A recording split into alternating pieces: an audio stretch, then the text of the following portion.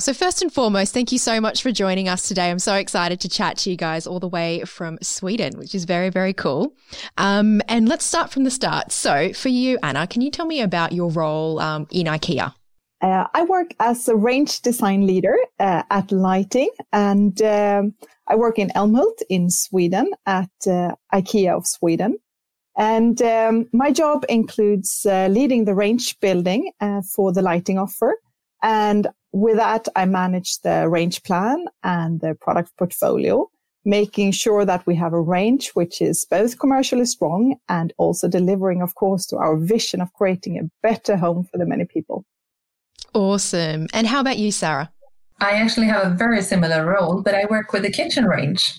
So I'm also range design leader, but I'm managing the kitchen range, which includes everything from our Method kitchen system to the fronts, trolleys, taps, knobs and handles. So it's a very complex but fun range to work with. That sounds really, really interesting. And I guess, as we know, working at IKEA, there are many opportunities. So I'd love to chat to you, Sarah, about your IKEA journey so far and what that's looked like.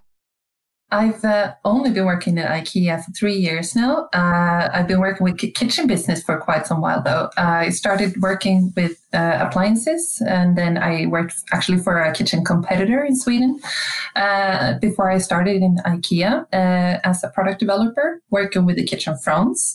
And that's also when I came in contact with Anna, who was my predecessor in the same area. So we've actually been working with the same ranges before. And then a year ago, I started in this new role working with the whole kitchen range. So it's been a really exciting journey so far. Oh, awesome. And how about you, Anna? You made me sound like a dinosaur now, Sarah. I've been working at IKEA for soon 10 years. And before that, I worked as a designer at the design consultancy in Copenhagen. So my first role at IKEA was working as a product developer in bathroom. And then a few years later, I continued with the same role, but in kitchen, where Sarah then took over after me. And then I was responsible for the range of kitchen fronts, worktops, and knobs and handles. And it is a bit more than 3 years ago now. So that is actually when Sarah came in. I started working as a product developer and range leader in lighting. So I've been working with the development of the IKEA range for the whole time at IKEA of Sweden, but in different areas. And that is what makes it so fun to work at IKEA with the range. Oh, awesome. And my question that I'd like to ask you both next is actually around the topic of sustainability. We know it's super important at the moment in our world, and, you know, lots of people, are feeling either anxious or, excited about the topic. I'd love to know from the both of you, can you tell me a little bit about why you think sustainability is so important for IKEA, particularly right now? At IKEA, I think that we're of course aiming to be in the forefront in the industry of using more sustainable materials in our products. What is really important then is, of course, that sooner or later the whole industry needs to change. We have a lot of virgin materials that we have been using for so much time now, and they will not last forever. So I think we have to start seeing waste as a resource, and we need to be better at using recycled materials, renewable materials. And mainly, of course, since our products are bought by so many people, and by offering more sustainable materials, we actually have the opportunity to contribute to a change worldwide. And I think that is amazing. I completely agree. And I think especially since IKEA is one of the biggest furniture companies in the world, I mean, the impact we can make, it's even difficult to grasp. And it's all the way from how we source our materials, how we produce the products, we ship it and sell it. So it's so many different aspects. And I also feel like being sustainable is not just, a fashionable word in IKEA. It's, how we do this, and it's in our basic values. And I think we also really focus on developing solutions that reaches the many, but with a long-term mindset. So we're always considering, the next generation. Yeah, for sure. And Anna, I'd love to talk to you now about a particular product that you were very, focused in creating as I don't know if you were the project lead for it. And what I'm going to do first is actually ask you how to pronounce it properly, because I'm going to probably get it wrong all the way from Australia. So I'll have a go. So it's the Kungsbacka kitchen doors. Is that how you say it, first and foremost? Close. It is Kungsbacka. Kungsbacka. Okay, I got it. Good. Yeah, Very thank good. you. It's a small town in the west coast of Sweden. It's a really beautiful small town. So that is where the name comes from. Oh, that's so cool. Good to know. And just on the doors, can you tell me why they're so unique and so important for IKEA? The Kungsbacka kitchen doors was actually the first kitchen fronts, as far as we know, on the market, made completely from waste. The inner panels, which is called the chipboards, it is made from small parts of recycled wood. And then the plastic foil that you see on the outside, on the top, it's made from recycled PET bottles. And what is unique is, of course, also that this is materials that you touch and hold every day, right? So hopefully that will also make people understand the value of materials. I mean, even if you see it as waste in the end of the lifetime, it can become a new product, which would actually be lasting for 25 years more. And if you then compare to holding a PET bottle, you drink it in like 25 minutes. So I think that is quite an amazing story to actually tell the customers about Kungsbacka. Yeah, that is phenomenal to know and to think of it in that way, actually, 25 minutes to 25 years. That's astounding. And can you please talk me through your role in the project and also how did it come about? Yeah, I was leading the team. I worked as a product developer back then. So I was leading the team initiating the project. And in the team, we always have those discussions, how we can improve the range, how can we make the range better from all different aspects. And of course, I'm thinking about democratic design, where we have form, functionality, quality, low price, and sustainability as our main things to focus on. And we had a brainstorming session about how we could exceed and excite our customers within those different aspects. And when it came to sustainability, we were thinking quite a lot actually on that part and how can we actually excite our customers when it comes to sustainability. And then one of us said just like, what if we could make a kitchen door from waste, from pure waste? And that was actually how it started. And we set up a meeting with one of our best development suppliers located in Italy. And we worked really, really close together with them throughout the whole process to be able to find new and innovative ways to actually make reality of that sentence, how we can make it out of waste. And how long did that sort of come from, from the brainstorm and that ideation? How long did it take to get from woe to go? It took about 2 years from that brainstorming session until the front reached the customers on the shop floor. And that is normally how long time it takes at IKEA to develop a product. I would say that is the kind of average time. So in this case, I would say that we were rather quick because we also had to have some innovation journey along the way. Yeah, fantastic. And I'd love to know why PET bottles were chosen as the material that was going to be used in the kitchen front doors. Was there a reason why? Is there something about that particular material that made it more durable or something? Mm-hmm. But it's a good question. We had, of course, several different options to choose from, and it all had its pros and cons. And of course, also we know from our service that most people, they don't want to compromise on form, on function or quality when they buy a more sustainable product. And they definitely don't want to compromise on the price. So therefore, we had to make sure all these aspects were in place. And a price was, of course, one of the most important aspects for us because we had a strong belief that the price should not be the reason to opt out from buying Kungsbacka and have a more sustainable choice. So when we looked into the different materials, we saw that recycled PET was the material where we had the least compromises. Not saying that we didn't have any compromises at all, but it was the least compromises when we look into our democratic design aspects. And just on the topic of democratic design, I know you spoke about just before the 5 principles of democratic design. Price is obviously one of the really important things, but were there any other challenges in terms of kind of working out what those things were around the Kungsbacka kitchen cabinets that you had to consider as part of the project? Along the way, we actually had all the democratic design aspects as our leading star. And all the time when we had meetings, we were weighing the different aspects to each other. But in the end, we didn't want to compromise on anything. No one in the team wanted to compromise. So it meant that we actually had a lot of obstacles during the way.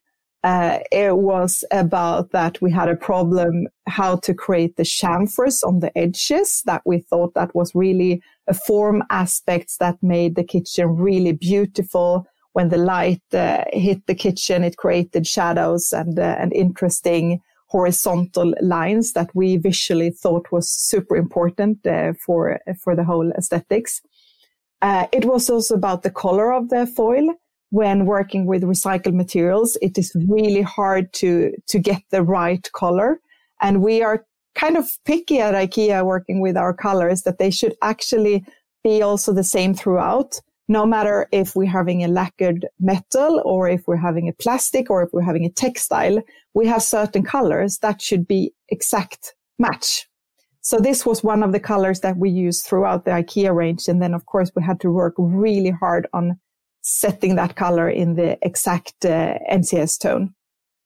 That's so interesting. Then also it was about the production setup.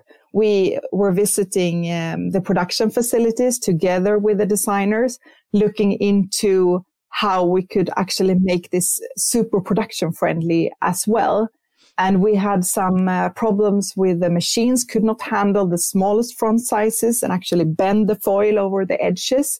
So at one point we said, yeah, but we can't have the inner panel of the smallest fronts in recycled wood.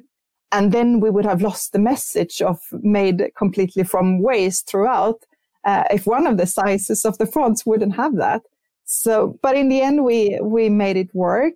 And we had, as I said, all those meetings in the team and also together with our supplier, where I went into those meetings being sure that I had to compromise on something that was really important to me. But every time I came out from those meetings with new energy, renewed persistency to overcome those obstacles.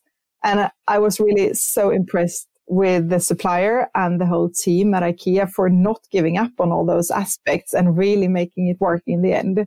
I wouldn't believe that from the start with seeing all the obstacles we actually had. Oh, that's fantastic. That really is. And I imagine, persistence is probably a key word in what you've just said, I'm sure. Yes, for sure.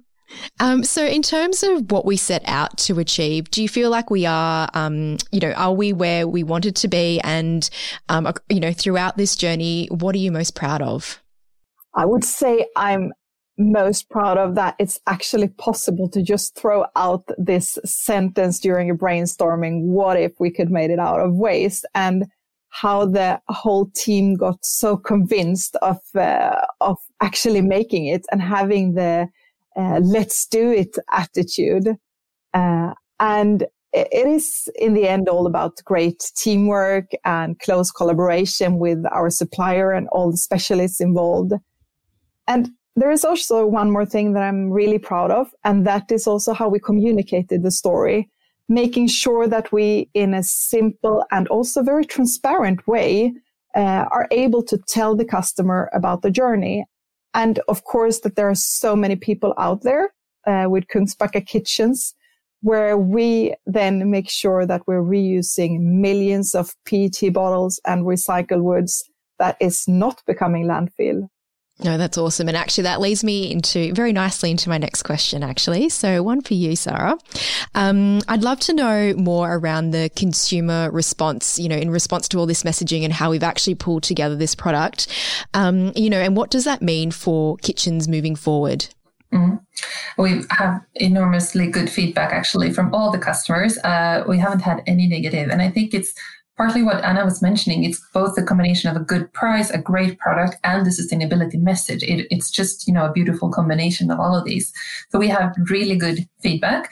And it's actually quite a funny story, because we were talking about when me and Anna first met, because when I was working at a competitor company, I remember this story about Kungsbacka coming out from IKEA. And I remember just thinking, now IKEA did it. We're so far behind. And, I thought this was such an amazing story. And then I joined IKEA and I just felt like, this is truly good design. And now we really need to take this further. So I think at this step, now our customers are not only thinking about sustainability as a nice to have, but it's actually a must have for a lot of customers. So we really see that this is something to build on and to really take further now. And do you think PET bottles are going to be the material that we'll continue to work with, or is it something else that's caught your eye? We're definitely looking into now recycled plastic as a standard for all of our, let's say, plastic foil fronts.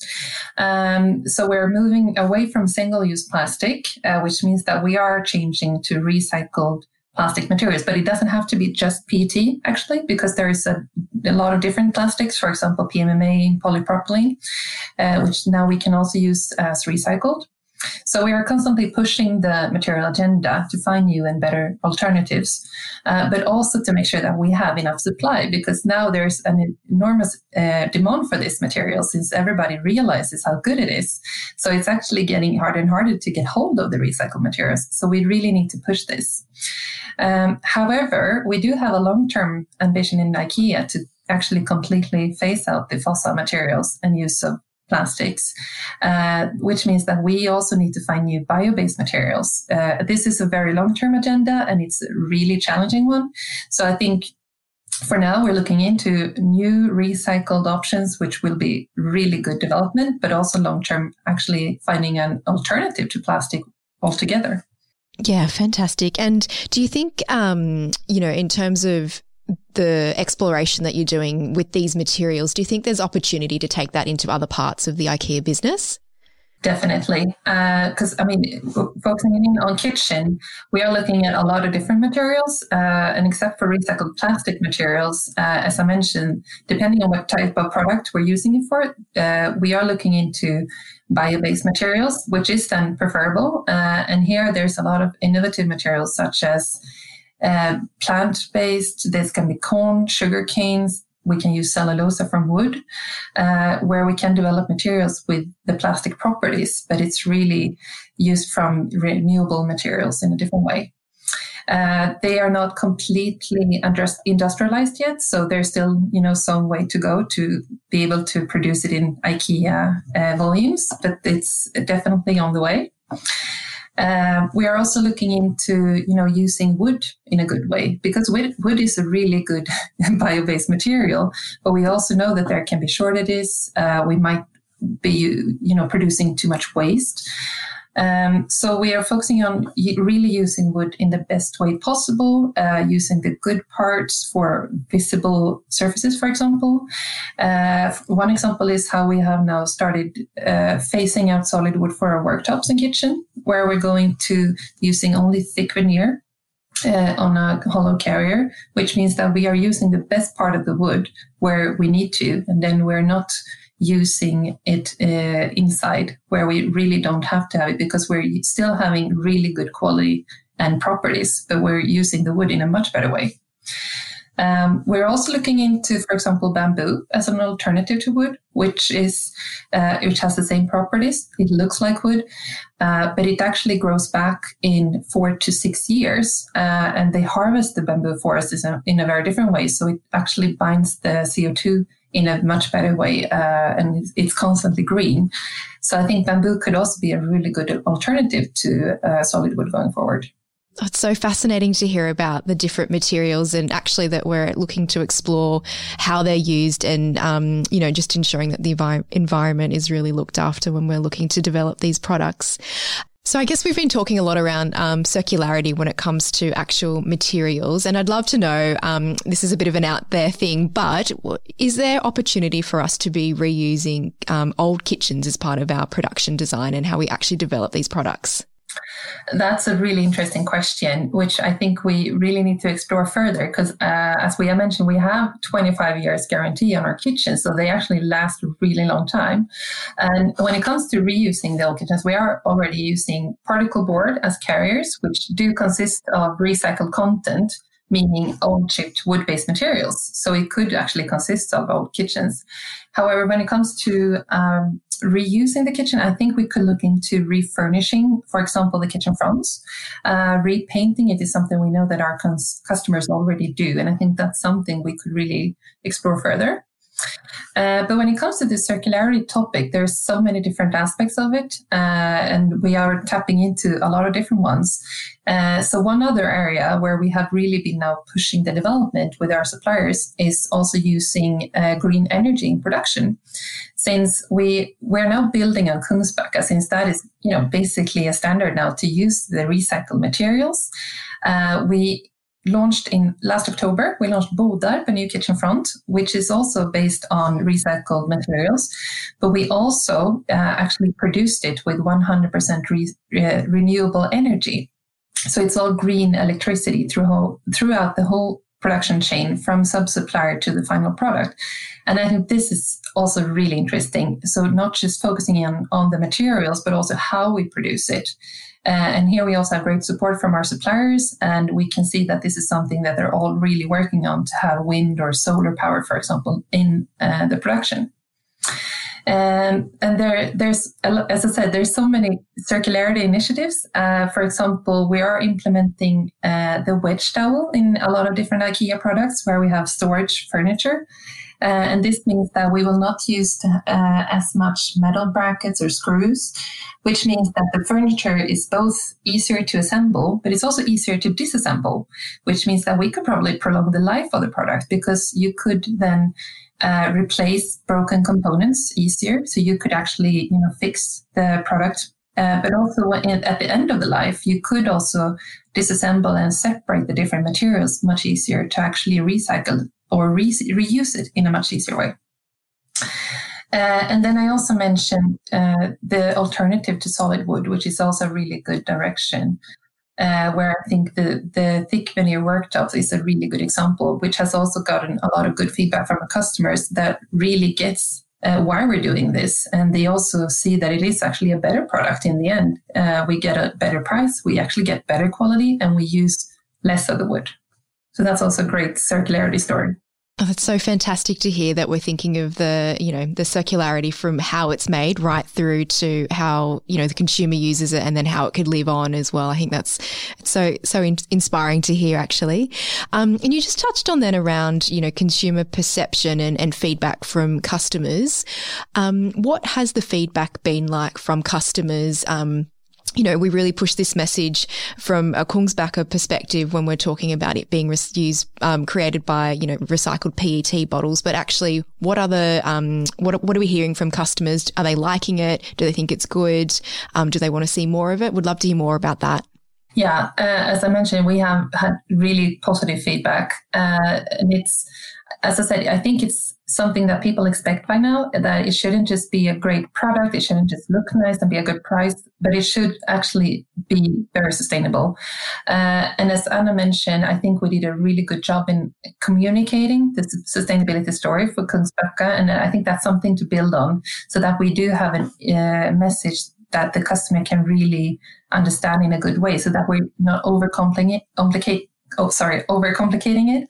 So I think, for example, using PET bottles, which is something you use in your daily life, or having green energy in production, I think this is something to build on. And we can really see that the customers appreciate it and request it, actually. Yeah, for sure. And, there's obviously the consumer perception, but also I wonder if you guys have any insights in terms of other brands doing similar initiatives. Are we seeing any trends in this space? Yeah, I think there's a lot of different brands focusing on kitchen that are, targeting the sustainability part of the business. I haven't actually seen any business that is taking as big of a grip on it as IKEA. And I think we're also pushing the agenda quite a lot, since we do have such a big market share, and we are, as we mentioned, we are focusing so much on sustainability as part of our basic values. I think we are really pushing the development of materials, which then, of course, others can also benefit from, since we are using similar materials. But personally, I haven't seen any similar story to Kungsbacka, for example. There's different types of sustainability focuses. Some are working more with eco-labeling, other type of sustainability focuses. But I'm personally really proud on the IKEA way of doing this and how we are pushing that agenda. Yeah, fantastic. And just on that, IKEA is pushing the agenda, which is really, really exciting to hear and see.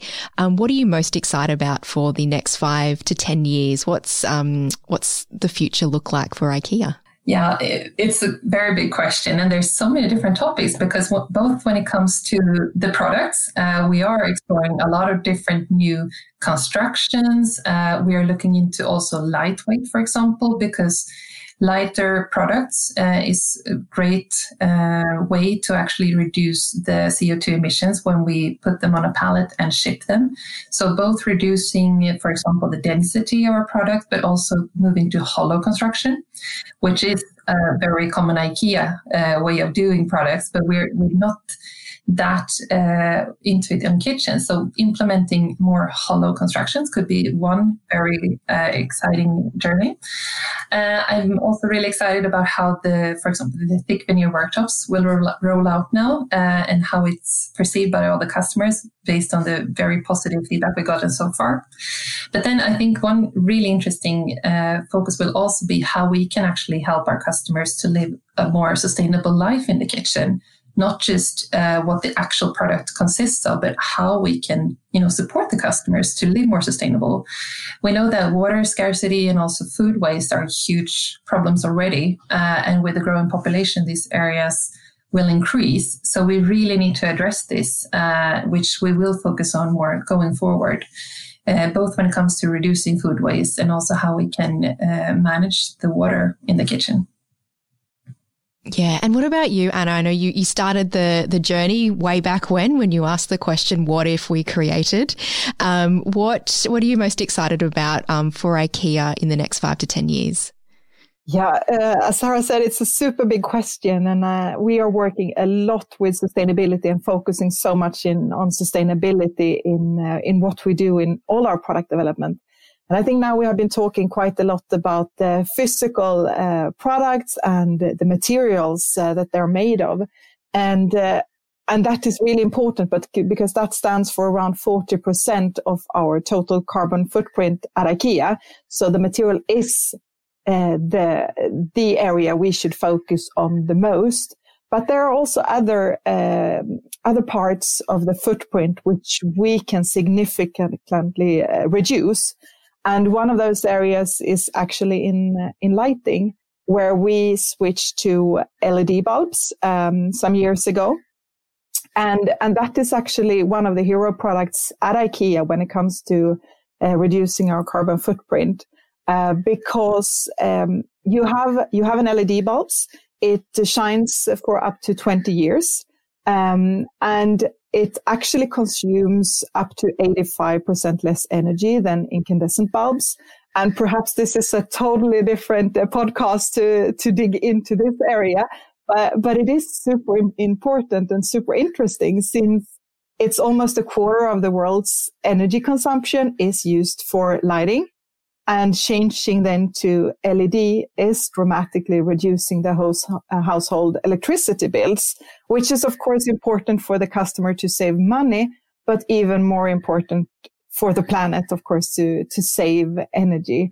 So here we have made a tremendous leap when it comes to sustainability. And I think I'm super excited and proud of the journey we are doing at IKEA as well. That it's not only about the products, but it's also actually making those big steps for the planet and environment when it comes to the use of energy in people's homes. And that also goes back to what Sarah was talking about, the scarcity of water, for example, where Kitchen have developed this.